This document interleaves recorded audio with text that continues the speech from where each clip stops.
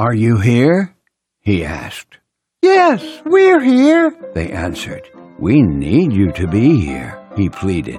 "We need to be there," they replied excitedly. "We want you to be here," he implored. "We want to be there," they happily replied. "We need to welcome you to the show," he spoke invitingly. "We certainly feel welcome here," they intoned. "Well, I guess you're really here. Hey, we've got a really quick interview from the archives today. Paul was speaking with singer-recording artist Karrin Allyson. Karrin's a multiple Grammy winner, you know.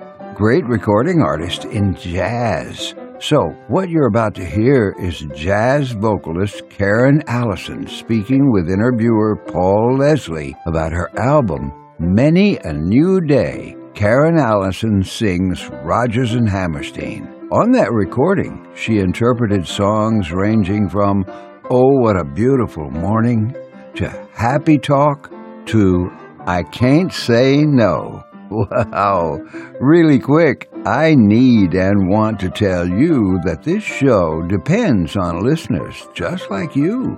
Listening to the show is a big help and lots of fun, but you can also contribute by simply visiting www.thepaulleslie.com/support, and it's all self-explanatory from there. So if you're having fun, hey, cha-ching! And now, I need and want to finish this intro so we can hear the Karrin Allyson interview. Ladies and gentlemen, joining us on the Paul Leslie Hour is recording artist and singer Karrin Allyson. She's joining us to discuss her album of Rodgers and Hammerstein songs, Many a New Day. Thank you so much for joining us. Thank you for having me, Paul. It's a great pleasure. I wanted to kind of go back a little bit. Can you remember what your first exposure to the Rodgers and Hammerstein songbook was? Yeah, the first real tangible one is that I played Nellie Forbush in high school. But I mean, as a kid, I watched the musicals. My mom she loved the music of Rodgers and Hammerstein. And again, I played it in Nellie Forbush in high school in California, Oakland, California. It was a real great experience. I kind of put that music aside for a while and focused on other things, and then rediscovering it has been a real joy. It may be hard to put into words, but what is it about this songbook that makes it so incredible to you? Well, I really love the lyrics very much. Of course, the melodies are so beautiful too, but in musicals, I feel hard to find stories and lyrics that have perhaps deeper meanings. And so I find that Hammerstein's lyrics have some real deeper meanings than a lot of others might. In general, would you say that lyrics move you more than melody? That's hard to put into words too. I think they both speak equally, sometimes more than others, but ultimately they're pretty equal. What was the inspiration to decide to do this album? I'm always looking for new themes, of course, for recordings and for programs, but I happened to be watching an American Masters program on PBS, and it was on Oscar Hammerstein. And I was just struck and very interested in his life story, but struck by what a great human being he was. And then I ended up ordering the box set of the DVDs and contributing to PBS, which I do anyway, but in that way. And so I got them and I started watching them and thinking, wow, this music, I haven't heard it lately by many jazz artists, or pop artists for that matter. And so I started to delve in that way. We're speaking with Karrin Allyson. We're talking about her album, Many a New Day, of Rodgers and Hammerstein songs. Tell us about Kenny Barron, who plays piano on this album. Kenny Barron, royalty of jazz, of the piano, I should say. He's such a consummate musician. I've been wanting to include Kenny in a project for a long time, and we happened to be on the same festival a couple years back and reconnected, and we got each other's information. I asked him then if he'd ever be interested, and he said yes. So when this project came to my mind, I felt he would be perfect for it if he would be willing, and he was. So And he's so versatile and adds such elegance and soul to everything he plays. I knew that he would be the one for this recording. And on bass, it's John Patitucci. Right. Tell us about the addition that he made to the album. I first worked with John on my CD, Ballads Remembering John Coltrane, and that was my first Grammy nomination, along with lots of other beautiful players on that CD. But John, I just realized in the studio what a great addition he was. He would have very helpful. I mean, when you hire musicians to play on your recordings and live, you're hoping that they'll add things that, of course, aren't on the paper. And that's what these wonderful players do. That's what we all do. And these guys did that. They had wonderful ideas to add to my arrangements. And John always is a beautiful addition to any project. What kinds of things were going through your mind as you were singing these songs in the recording studio? I really was very, very intent on the purity of the music and the lyrics.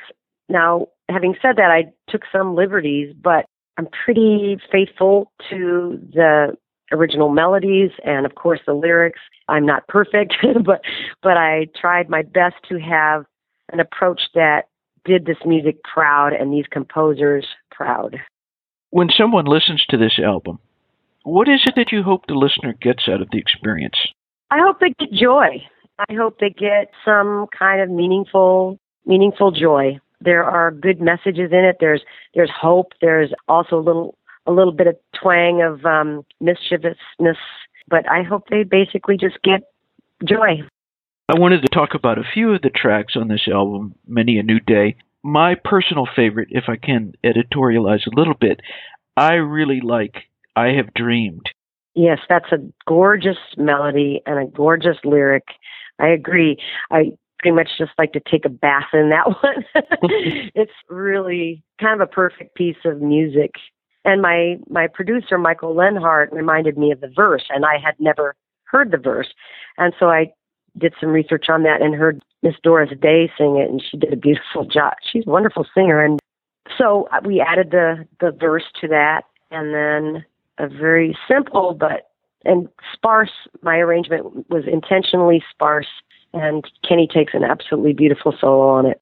It may be difficult to do, but since I just mentioned the track that I particularly liked, could you pick a favorite on this album?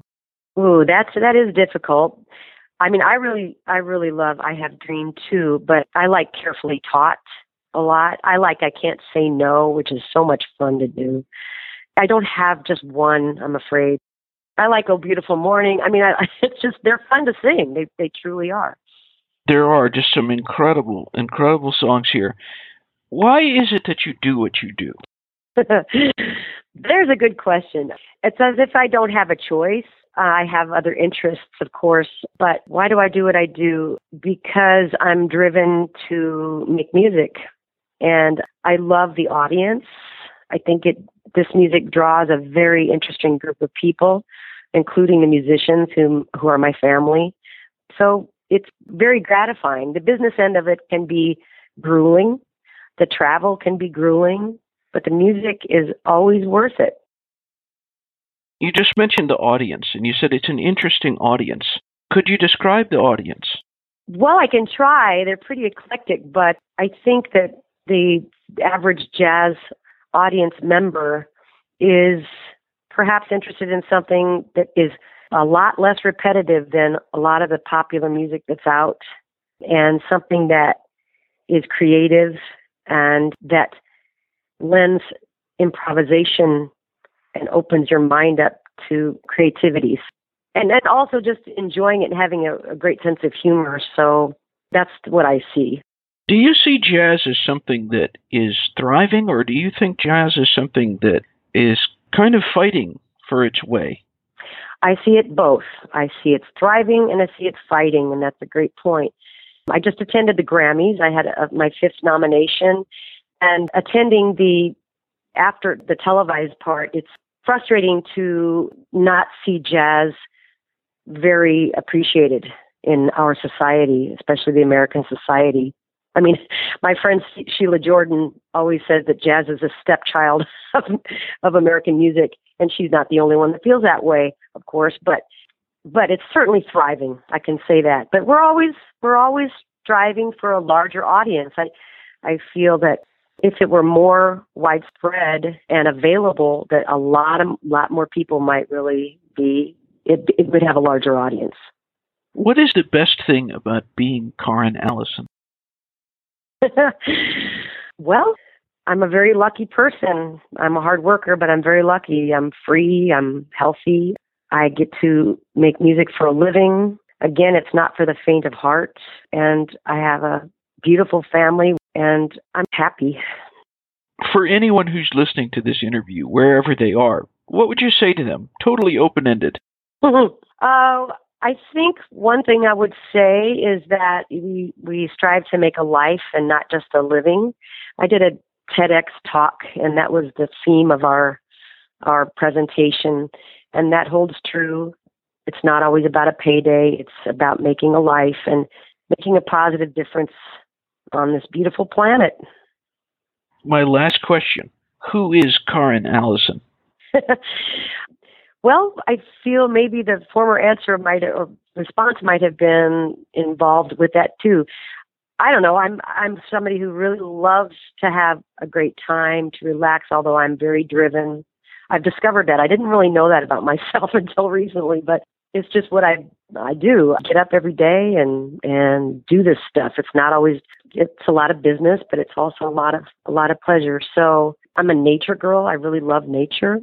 Environmentalist. I'm leaned the way left in politics, so that's who I am. Well, thank you very much for sharing with us. I've enjoyed this album a great deal. Well, I appreciate it, and you're a sweetheart. You've asked some very interesting questions and not so typical, so I appreciate that. It makes me think, too. Well, thank you kindly. All right, Paul, you take good care, my friend. All right, till next time. All right, bye-bye. Thank you for stopping by today.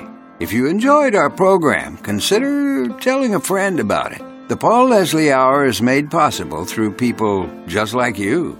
So you want to keep the show going, right? Go to thepaulleslie.com. That's thepaulleslie.com.